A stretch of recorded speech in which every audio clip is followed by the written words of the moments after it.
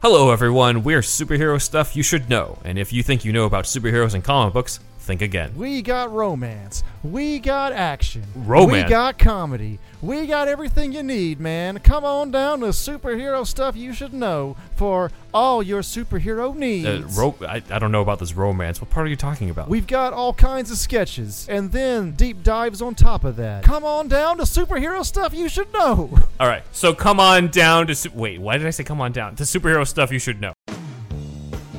Hi, friends. The world got you down. Don't be sad. Listen to $2 Late Fee with Zach and Dustin. $2 Late Fee is the podcast that celebrates the best decade of entertainment, the 1980s. We pick a movie and soundtrack from our youth that we loved and see if it holds up today. We also interview your favorite celebrities from that era. All in the spirit of positivity and togetherness. Check us out at $2latefee.com.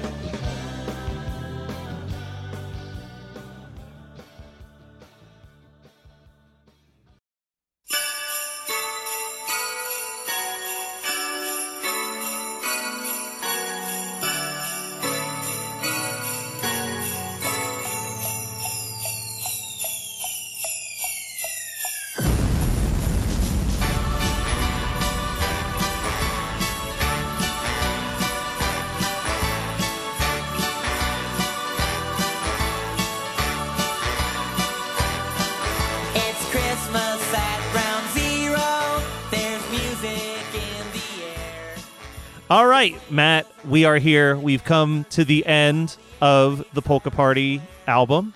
Yes. We're doing a live What a journey stream it has charity been. thing right here. I mean, some magic is about to happen. I am so excited for this guest. This is a friend of yours. Yes. I think I've interviewed him once years ago, but I've been a longtime fan of his music, so this is very exciting to have MC Frontalot jumping on here to talk about Christmas at Ground Zero, a song that you asked to talk about specifically. Is there a reason why you chose this of all the Al songs? Who, me? Yeah, Yes. you. Yeah, my 7 other favorite ones were already taken by goddamn greedy-ass podcast guests. This one, it stuck with me all these years. I also certainly, like all of them from that era, listened to it a lot. At a certain age, but it would come around on MTV and remind me of itself every year around Christmas time. Are you another one of the guests that desperately wanted to talk about something on the first album that Matt and I foolishly were like, no one wants to talk about these songs? Actually, I'm not sure what I would have picked, but I did throw a couple over. Probably I asked for Yoda, right? You did ask for Yoda, and of course, our friend Brendan got Yoda. He claimed that early on, yes. Yeah, Matt chose nepotism on that one. I did. Always first in line, that guy. I know, it's save some space for the rest of us, Brendan. Well, I can tell you this. I have always loved this song, so I'm excited to talk about this. We have to talk about the Phil Spector of it all, right? Like, this is such a great send-up to the Phil Spector Christmas songs. Yeah, Phil Spector. I have never listened to that Phil Spector Christmas compilation record. There's like a specific record. Yeah, right? I mean, even if you haven't yeah. listened to it, though, you must know, because there's so many, like, the most, like... I must know all the songs, right? Yeah, like, what are yeah. they? What are the songs on there? It's like the Ronettes doing Sleigh Ride, right? Yeah. And stuff like it's just all the Motown, a lot of the Motown group. What Christmas song is Sleigh Ride? Are these original? These are all original songs. They're not standards. Just hear those sleigh bells jingling, ring, ting, Oh, tingling. yes. Yeah, of course Okay, you do. thank you. Would you please use you singing that as the name of the song and not just the name of this? Useless to me. Yeah, no, the Phil Spector Christmas record is like, in so many ways, is like the definitive version of a lot of those very, very classic Christmas songs. So even if you don't know that record, the odds of you, I mean, you've certainly heard on the radio those renditions a million times. Yeah. Any version of a Christmas song that sounds like Christmas at Ground Zero was from that Phil Spector record, for pretty sure.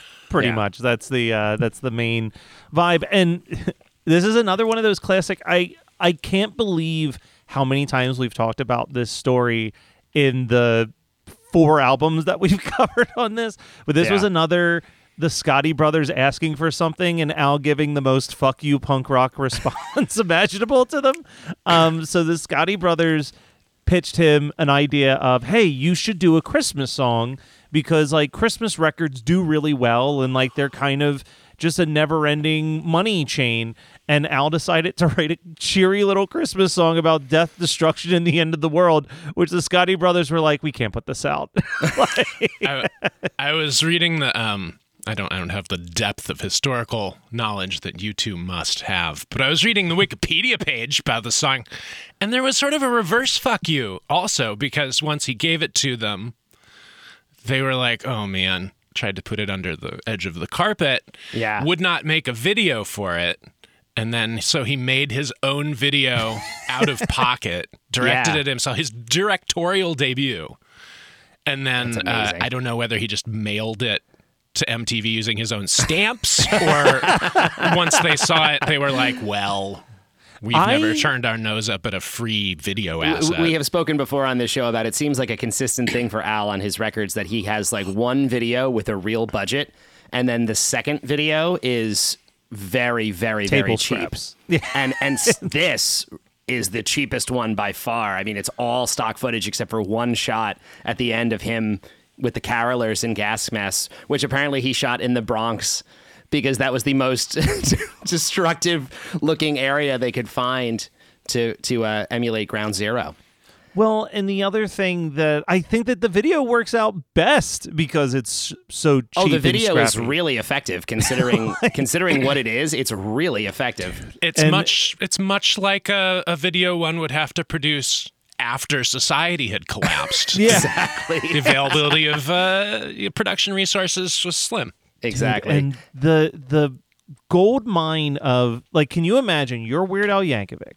You're sitting there, you're making this music video for Christmas at Ground Zero, which, for historical noting, I threw this in here, that this is like 2 or 3 years after the day after plays, and everyone is terrified of, like, nuclear fallout. So it's a pretty hot topic at the time that he's doing this, right? To go through all this stock footage, and you find that clip of Ronald Reagan saying, oh, well, the big day is finally near. Like, you must have just been like, whole video. I've got this is like the closest thing to like a legitimate political statement Al has ever made in the middle of a music video, and I love it. I think that's why I went to this one for my I had not seen this video in a long time, and when I rewatched it for this and Reagan appeared with audio, I literally gasped. I couldn't believe that he put that in this song. And I mean, of course, the song is full of all of this. Like, you know, it's a very, very political song for him. But to add the audio to the video, I was like, wow, that's really, for Al, that's very, very on the nose political. These days, you wouldn't, blink an eye if Trump or Biden or Obama or someone showed up in the middle of a music video. But then, when Reagan was in office, like, things like spitting image were scandalous. Like, people would clutch their pearls if you, maligned the office of the presidency with some kind of satirical material on network television. Yeah. Like Saturday Night Live has always been allowed to do that, and I feel like record companies were very hands-off with anything. And it's another element. We use this... Yeah, we use this term on the Girls Just Want to Have Lunch episode. Levi gave it to us, but Al is a big fan of the malicious compliance.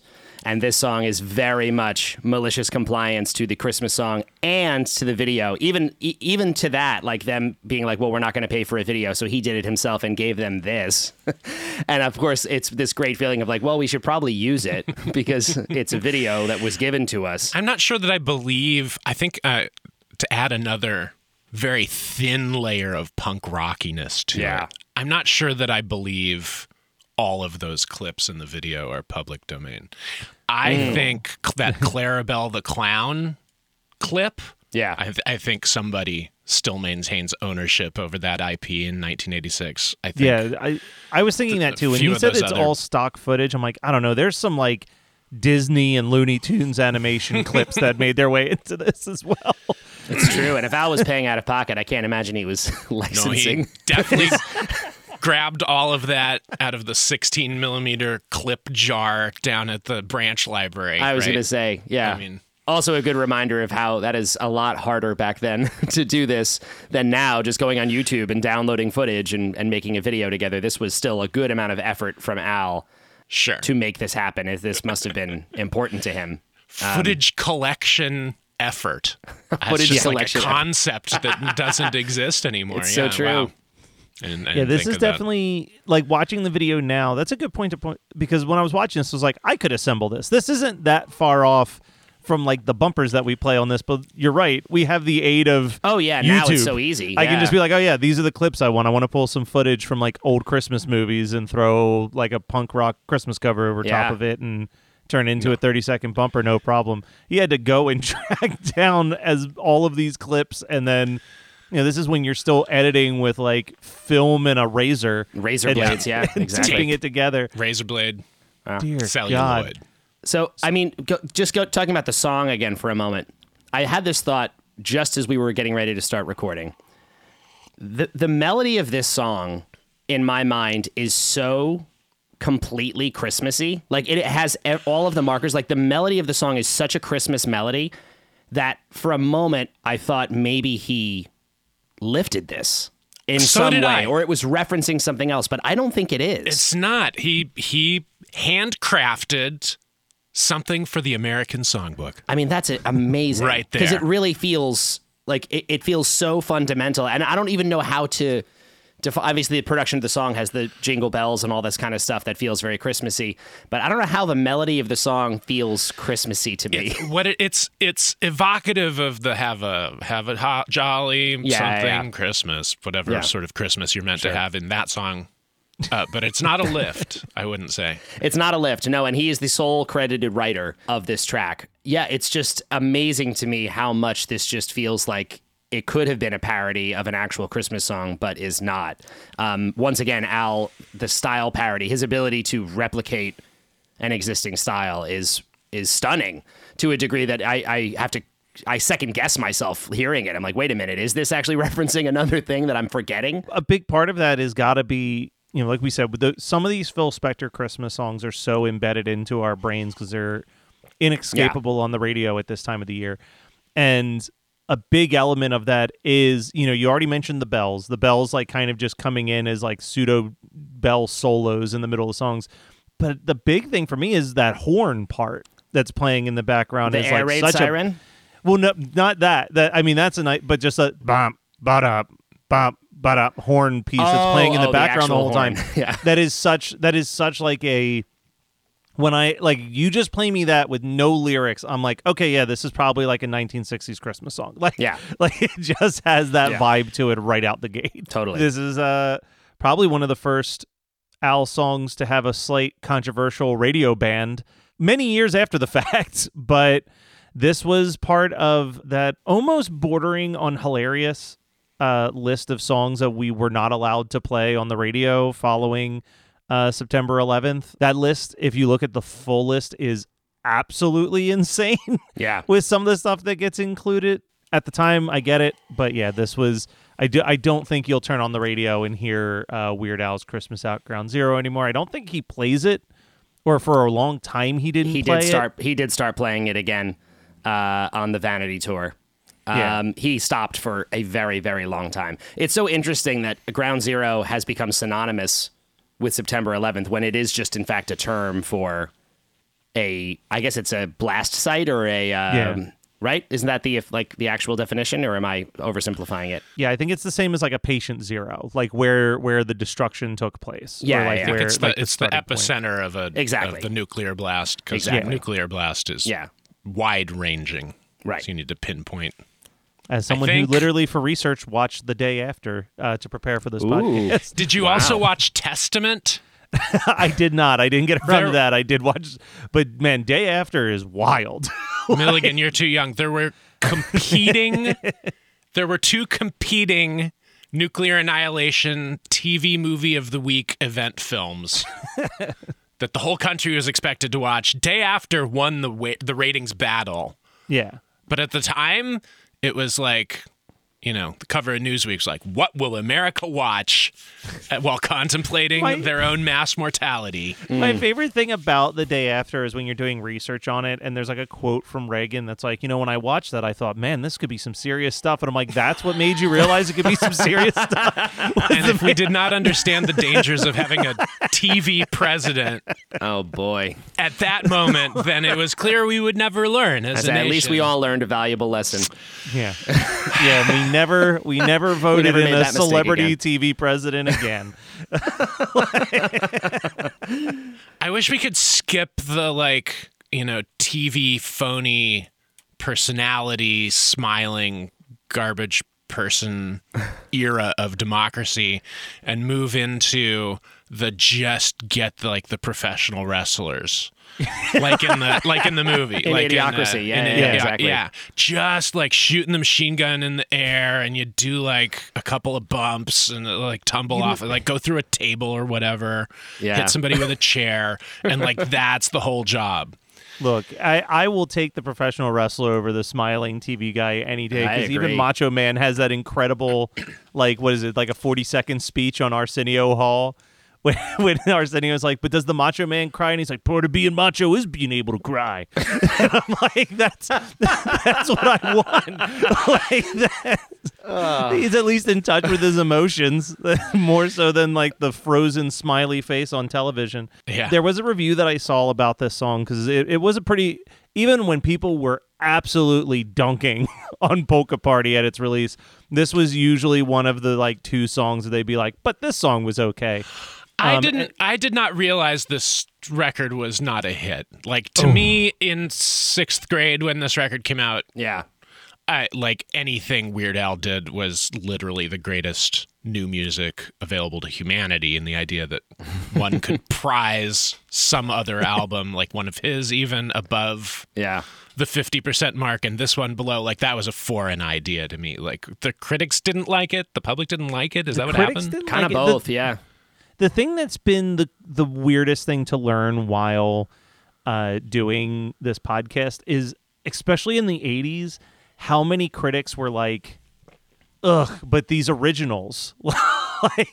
Now I feel like those are the ones that people cling to with way more nostalgia. Case in point, not to fanboy too much, but literally this morning I listened to your cover of Please Don't Wear These Shoes. I am. The diehard fans love the originals almost more than most of the parodies at this point. Yeah. Because there's something super special about those originals. But at the time of the release, the critics were like, why is he wasting any energy writing original music? This should just be a 5-song parody EP. And how quickly his career would have collapsed if he had followed that route. Polka Party's half and half, yeah? It's about half and half. And we've Are talked the other before albums? Yeah, is that heavy on the originals, or no? It's usually heavier on the originals than the parodies. Ultimately, it's usually, if it's not half and half, if it ever does lean more into a higher percentage, it's usually a higher percentage of originals than parodies. Ultimately, which I think he said before is purely financial from his perspective. If the more originals on his record, the more money he's going to actually make from sales.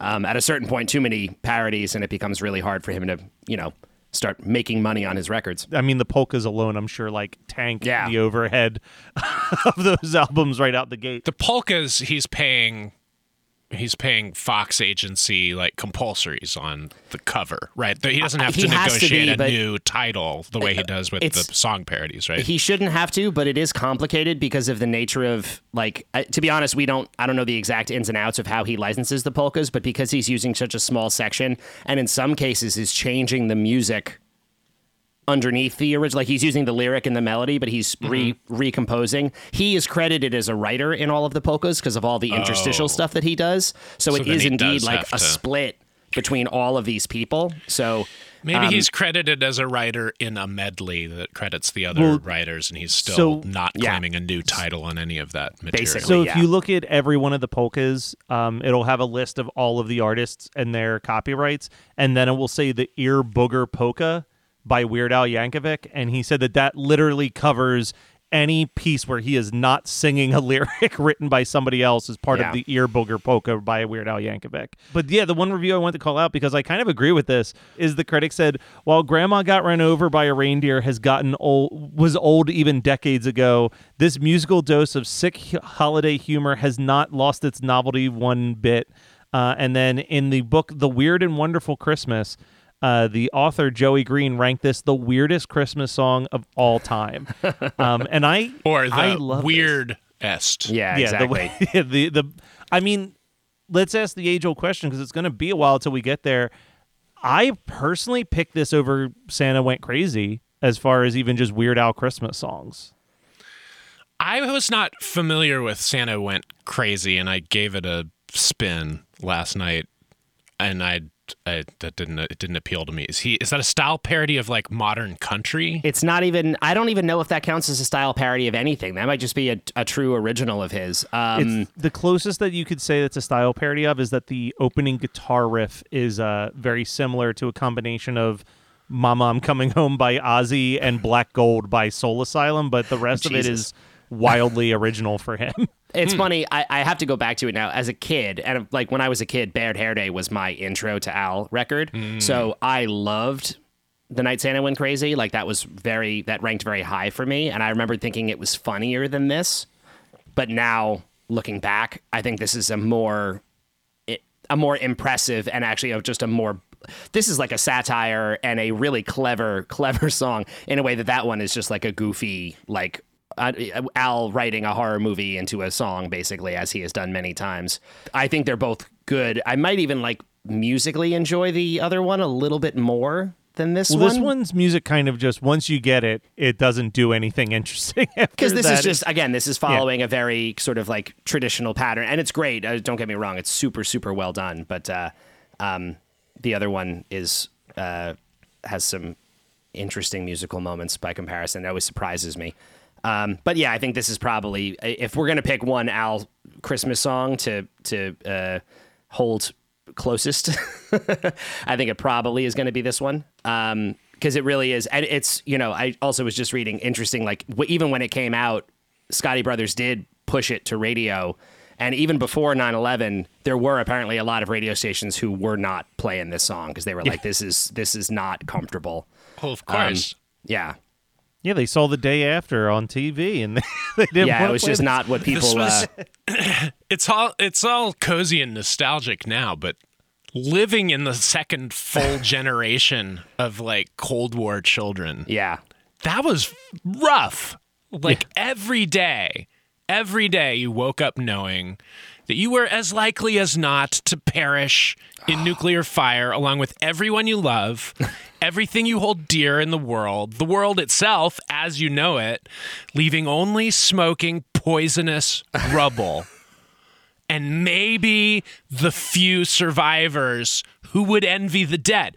This was your daily breakfast thought.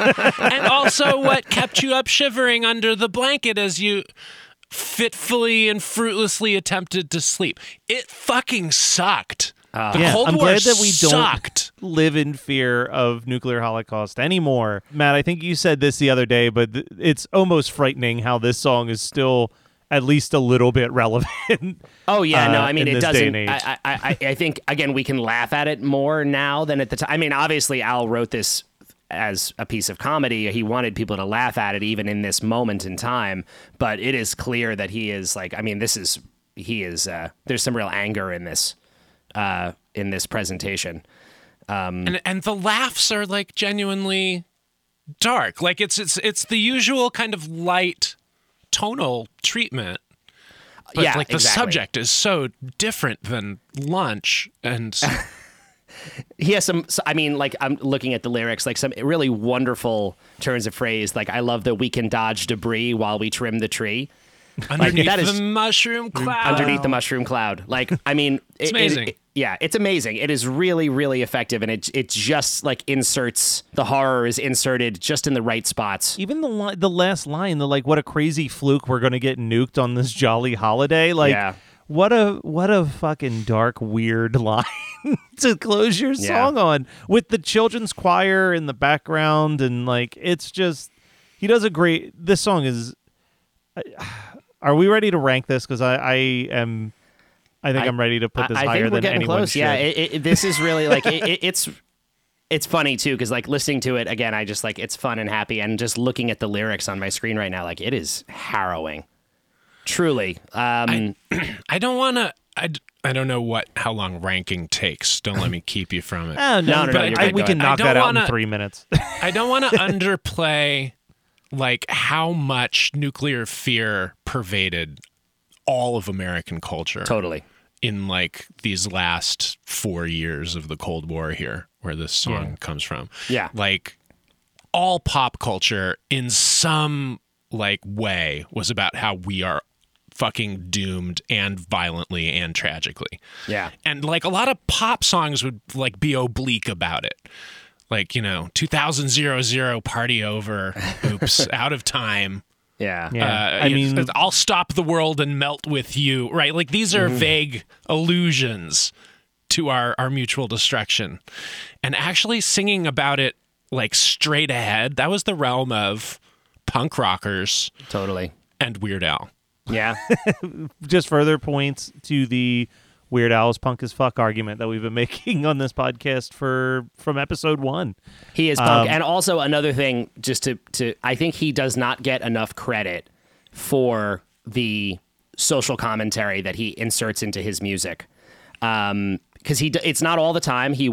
Al will just sing a song about lunch, but he will also regularly really have something to say and do it through these, again, this is very outwardly political, especially with the Reagan line being dropped in there.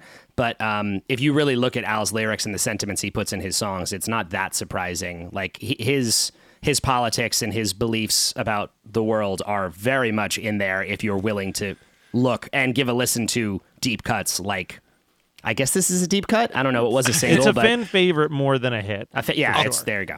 I'll tell you the one that surprised me a little by how overtly and specifically political it was in more recent years was Party in the CIA. Yes. Yeah. It's like, wow, you're talking about our nation's war crimes. Totally. Party at the CIA is over a Dr. Luke jam. That was really, really tough. And coming up in a few years, he has the song Trigger Happy. Yeah. Which is really I actually heard that he had been they had rehearsed that for the Vanity tour, and right before the tour started, I don't even remember which one it was, there was another shooting, and he was like, I don't feel good about doing this. Well, because he even says in that Weird Al Seriously book, he talks about like the amount of people who came up to him and was like, I'm just so glad you wrote a song about guns because like I love guns and no one writes songs about them. And he's like, are you not getting that the lyrics are not about how great it is to walk around packing at all times? Like, yeah. Never make anything for a general audience that you hope they'll have to understand before they talk to you about so it. True. That's people the fun who line. specialize in satire, it is a dangerous game. There was a line, I was listening to an episode of the Gilmore Guys, and Kevin from the Gilmore Guys says like, I hate when my satire is interpreted as racism. Like it's like there is this weird horrible line where it's like you are trying to be comedic and thought provoking, but like someone somewhere is going to listen to it and just be like, "Oh, that's one of my guys." Like they're just like it's gonna go right over their head, and you've suddenly aligned yourself with the very people you're trying to mock subtly. Isn't it great? Hello everyone, we're Superhero Stuff You Should Know, and if you think you know about superheroes and comic books, think again. We got romance. We got action. Romance? We got comedy. We got everything you need, man. Come on down to Superhero Stuff You Should Know for all your superhero needs. I don't know about this romance. What part are you talking about? We've got all kinds of sketches, and then deep dives on top of that. Come on down to Superhero Stuff You Should Know. All right, so come on down to... Wait, why did I say come on down? To Superhero Stuff You Should Know. Hi, friends. The world got you down. Don't be sad. Listen to $2 Late Fee with Zach and Dustin. $2 Late Fee is the podcast that celebrates the best decade of entertainment, the 1980s. We pick a movie and soundtrack from our youth that we loved and see if it holds up today. We also interview your favorite celebrities from that era. all in the spirit of positivity and togetherness. Check us out at $2latefee.com.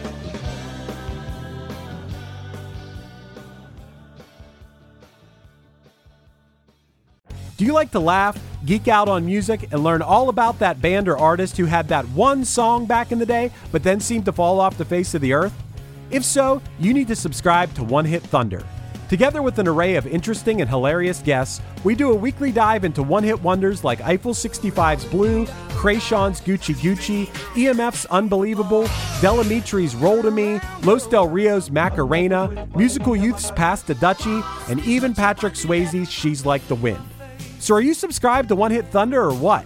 As Desiree would say, you gotta be. And as K7 would encourage, you gotta come baby come and join in on the fun of the One Hit Thunder podcast. Come, baby, come, baby, baby, come, come. Come, baby, come, baby, baby, come. We ready to rank this, Matt? Yeah, I think so. How does the ranking work? What's going on here? We're gonna rank it for ourselves because we have a list. We're ranking parodies versus originals, all this stuff. But then you are gonna have something to rank. MC There's Frontalot, yes. many lists. Yeah, we actually have quite a few things. Yeah, we going got a on couple here. for this one. But Matt, I've picked my spot for this. Christmas Okay. at Ground Zero is in my top 10 right Okay. now. I put it right between Checks in the Mail and Slime Creatures from Outer Space.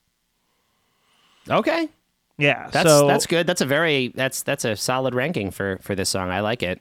Yeah, so the things I put above it thus far in his career: Checks in the Mail, One More Minute, Checks Dog in the Eat Mail. Dog, This Is the Life, Nature Trail to Hell, and Dare to Be Stupid are the originals I've ranked above it. I will always admire your affinity for the Checks in the Mail. That's just. It's a great song. I think I'm actually gonna put this in a very, very similar spot to you. I'm gonna rank it fairly high as well, and I think I'm going to put it in between This Is the Life and Midnight Star. Okay, there we go. So you've got it just below Midnight Star, Mr. Popeil, I'll Be Mellow When I'm Dead, Dog Eat Dog, Nature Trail to Hell, and Dare to Be Stupid. Where do we want to put the music video on our individual lists? The music video. This is such a weird one to rank because I actually really think this is a very effective music video. Well, again, we were talking about like how cheaply made it was, but then I also feel like it's not as. It's harder to have made than we're appreciating, really. I got crazy. I put it in my number 2 slot right below Dare to Be Stupid. Wow. I think it's Dare to Be Holy Stupid, cow. Christmas at Ground Zero. I put it above Eat It, above Like a Surgeon, like above Ricky, my beloved Ricky. I think that the amount of work that was put into this and how effective it is for something that took only one shot of new footage is wildly impressive, and this should be taught in film classes when they're doing their music video session on like how to do a lot with a little. Wow, that's very impressive. Okay, I'm not going to rank it that high, but I'm going to put it in between. I'm going to put it above This Is the Life and just below Like a Surgeon. All right, so that's not too bad. You put it above the other video that's made up of a lot of stock footage.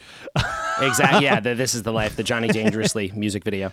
And then the very last thing before we let Frontalot do some rankings is where are you putting Polka Party ultimately on your weird albums list? Oh, right. We have to rank the whole album. Oh, my God. So much work. There were no like super giant hits that got parodied on this record. That was its problem. That was a huge commercially. strike. Yeah. The biggest parody on this record was Living with a Hernia. Yeah. Which, Living in America, he didn't write that for Rocky 4 or 3 or whatever, did he? Oh, I think he did. I think Is he that did. a Well, actually, movie? James Brown didn't write that song. That was, It was written for him uh, by someone else. Yeah. So that's Yeah. 2 movie soundtrack minor hits that got parodied on the same record. There was a lot He of. was really playing with fire. Almost the entire Polka Party album is movie soundtrack songs, with the exception of Addicted to Spuds. Because he thought, oh, well, this Ruthless People movie will probably take off. So It'll we be did a huge. parody of that with Toothless People. And I forget what the other one. Oh, Here's Johnny. He thought the song Here's Here's Johnny. Johnny. That's another one. Good Lord. These are all... This is part But of why Addicted this to- record is kind of forgotten for him, is because he did all these parodies of stuff that did not really hold up. Like so many Addicted of to his do. Spuds was... I mean, Addicted to Love was big. Was that Yeah, Addicted to Love that is the was one that huge. has held But stood it the did, test like, of time the best. No video and no radio signal. Yeah. symbol Living in for America that. is written by Dan Hartman, by the way. It's an Oh, there we interesting go. fun fact. That was James Brown was, I think, at that point having a tough time. So they were starting to give him stuff to do. I mean, let put him it at the- rest. He'd Yeah. written a lot of Oh songs. no, he's there's no 32,000 no shade to individual James Brown. compositions. Yeah, this hack James Brown not writing yeah, his this song guy. for Rocky Can you IV. believe overrated? Pick up a pen. I'm putting Polka Party at the bottom for now. And that is the main thing I'm going to stress on this is that Yeah, I think I have to as well. I think I have to put this at the ranking the lowest of the four, but I do think this record is, considering it's, front, we said in a previous episode, Al has publicly stated that he thinks Polka Party is his worst album of his whole career. Well, then And you I won't disagree. offend him with your current rankings. Yeah, boys. exactly. But I think it's underrated, honestly, in the grand scheme of his stuff. I think the originals on this record especially are quite good. Dog Eat Dog is like top tier original Al. We talked about Good Enough for Now is really good. This is great. Don't Wear yeah. Those Shoes is on this as well. Like, Please Don't Wear Those Shoes is from this one. So Don't Wear it's- Those Shoes is That's good. another of my all- favorites. Yeah, Yeah. all of the originals are great on this. It's Yeah, and I just, think the parodies in most cases are just unfortunately poor choices. Yeah. Not that they're even bad, they just don't hit the way that a lot of his parodies do still, because he picked songs that have stuck with us so well.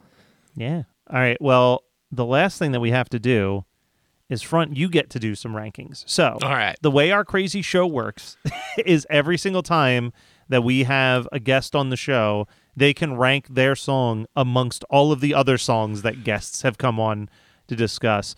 I As believe though your guests share a hive taste. Hive Taste. I think Matt sent you a screenshot of the rankings, but for the people listening, I will tell them real quick. At number 1, we've got One More Minute. At number 2, we've got Yoda. At 3, we've got Good Enough for Now. At 4, we've got Living with a Hernia. 5, we've got Like a Surgeon. 6, we've got Hooked on Polkas. 7, we've got Nature Trail to Hell. 8, we have Eat It. 9, we have I Lost on Jeopardy. 10, we have The King of Suede. 11, we have Don't Wear Those Shoes. 12, we have It's Still Billy Joel to Me. 13, we have Slime Creatures from Outer Space. And at 14, we have Girls Just Want to Have Lunch. So, Front, you get to do two things. First, you get to place Christmas at Ground Zero wherever you want. And then you can take any song on that list and re-rank it to where you think it deserves to be. Tricky. All right. Yeah. Why doesn't everyone just put their episode's song first in the hopes that the archive audience will then go and view them? Some That have, often happens, but every once in a while, someone will just be really honest and put their song that they picked and love. Like, they're like, well, it's definitely not better than I Lost on Jeopardy, so they'll put it down below. All right. Well, we're going to take Living with a Hernia and skip that down under Slime Creatures. Yeah. Okay, under Slime Creatures. And where are you putting the Christmas at Ground Zero? After Like a Surgeon. So it's in the new 4 position. So One More Minute, Yoda, Good Enough for Now, Christmas at Ground Zero. Yep. I love it. All right, it's in there. It's locked in for That's for a the very next time. respectable, and I agree with you, Bump it. I don't know why Living with a Hernia was that high for that long. That's not confusing. It's nice that it has that the whole thing is like a meta joke about how about the famous trademark singing of James Brown, right? Yes. He sounds like something just really, really hurt his back. Exactly. I'll have to When he- figure out what happened when I start editing the Polka Party episodes. I will figure out what happened, but I'm pretty sure that our guest who did that episode put it at the bottom of the list, so someone moved it higher up on It was a his rescue. I think that's right. Yeah, that sounds It's like right. getting a dog from the pound. Because I remember that was like our favorite thing was that he was like, yeah, put it at the bottom. Yeah, where it belongs. I like the honesty of someone putting their pick way at the bottom. All right. Hey, for the live viewers here, can I plug something real quick? Of I course you was can. literally just about to say, hey, let's do some quick plugs before the next segment. I and some of my nerdcore pals, MC Lars, Mega Ran, and Schaefer the Dark Lord, we have one of our famous streaming concerts that we do a few of every year. It's our Boxing Day, our 3rd annual Boxing Day show, so it's on December 26th. Tickets start at $5, but if you want, you can spend $5,000 on a ticket. All these different kinds of tickets. They got VIP shit. You get like a free T-shirt, or we'll write a song about your mom. Whatever you want. Read the ticket link lists. All the things, VIP tiers. I don't have ad copy, so no, I'm so that's bad great. at freestyling apparently. The number 4, EYED, 4EYED. .square.site. That's where the tickets are. And we are the Four-Eyed Horsemen Collective. I love it. As someone who has purchased a ticket to one of their events before, I can vouch for the fact that they put on a spectacular live stream show. It is absolutely fantastic. And it's probably gotten way better since I even last saw one. It's been a minute. Who knows? So. Or maybe it's gotten worse. It's possible you guys have gotten lazier. I can't rule out the possibility that Our you guys special have started guest to is slack Oh off. My this time. Oh My is opening the show. It's going to be a good one. Well, and people stay tuned because we will have, during this live stream, a live set from both Megaran and Lex the Lexicon artist will be dropping on this 24-hour live stream event that we've got going today. Wow. So all making sure that the underrated genre of nerdcore is properly represented here at Geekscape. As always, thank you so much, Front, for joining us. Thanks for having me. Yeah, thanks, man.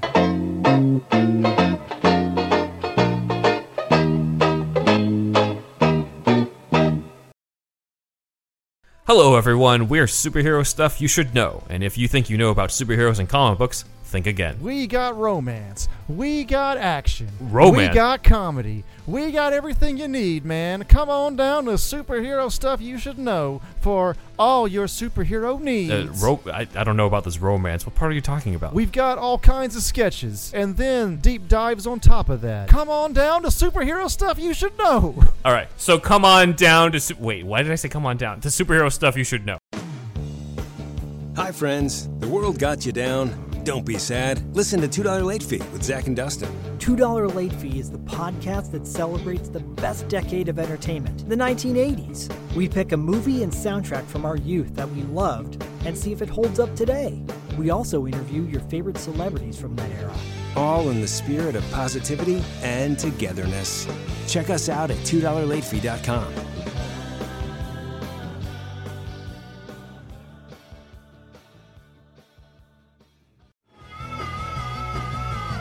You're listening to the Geekscape Network.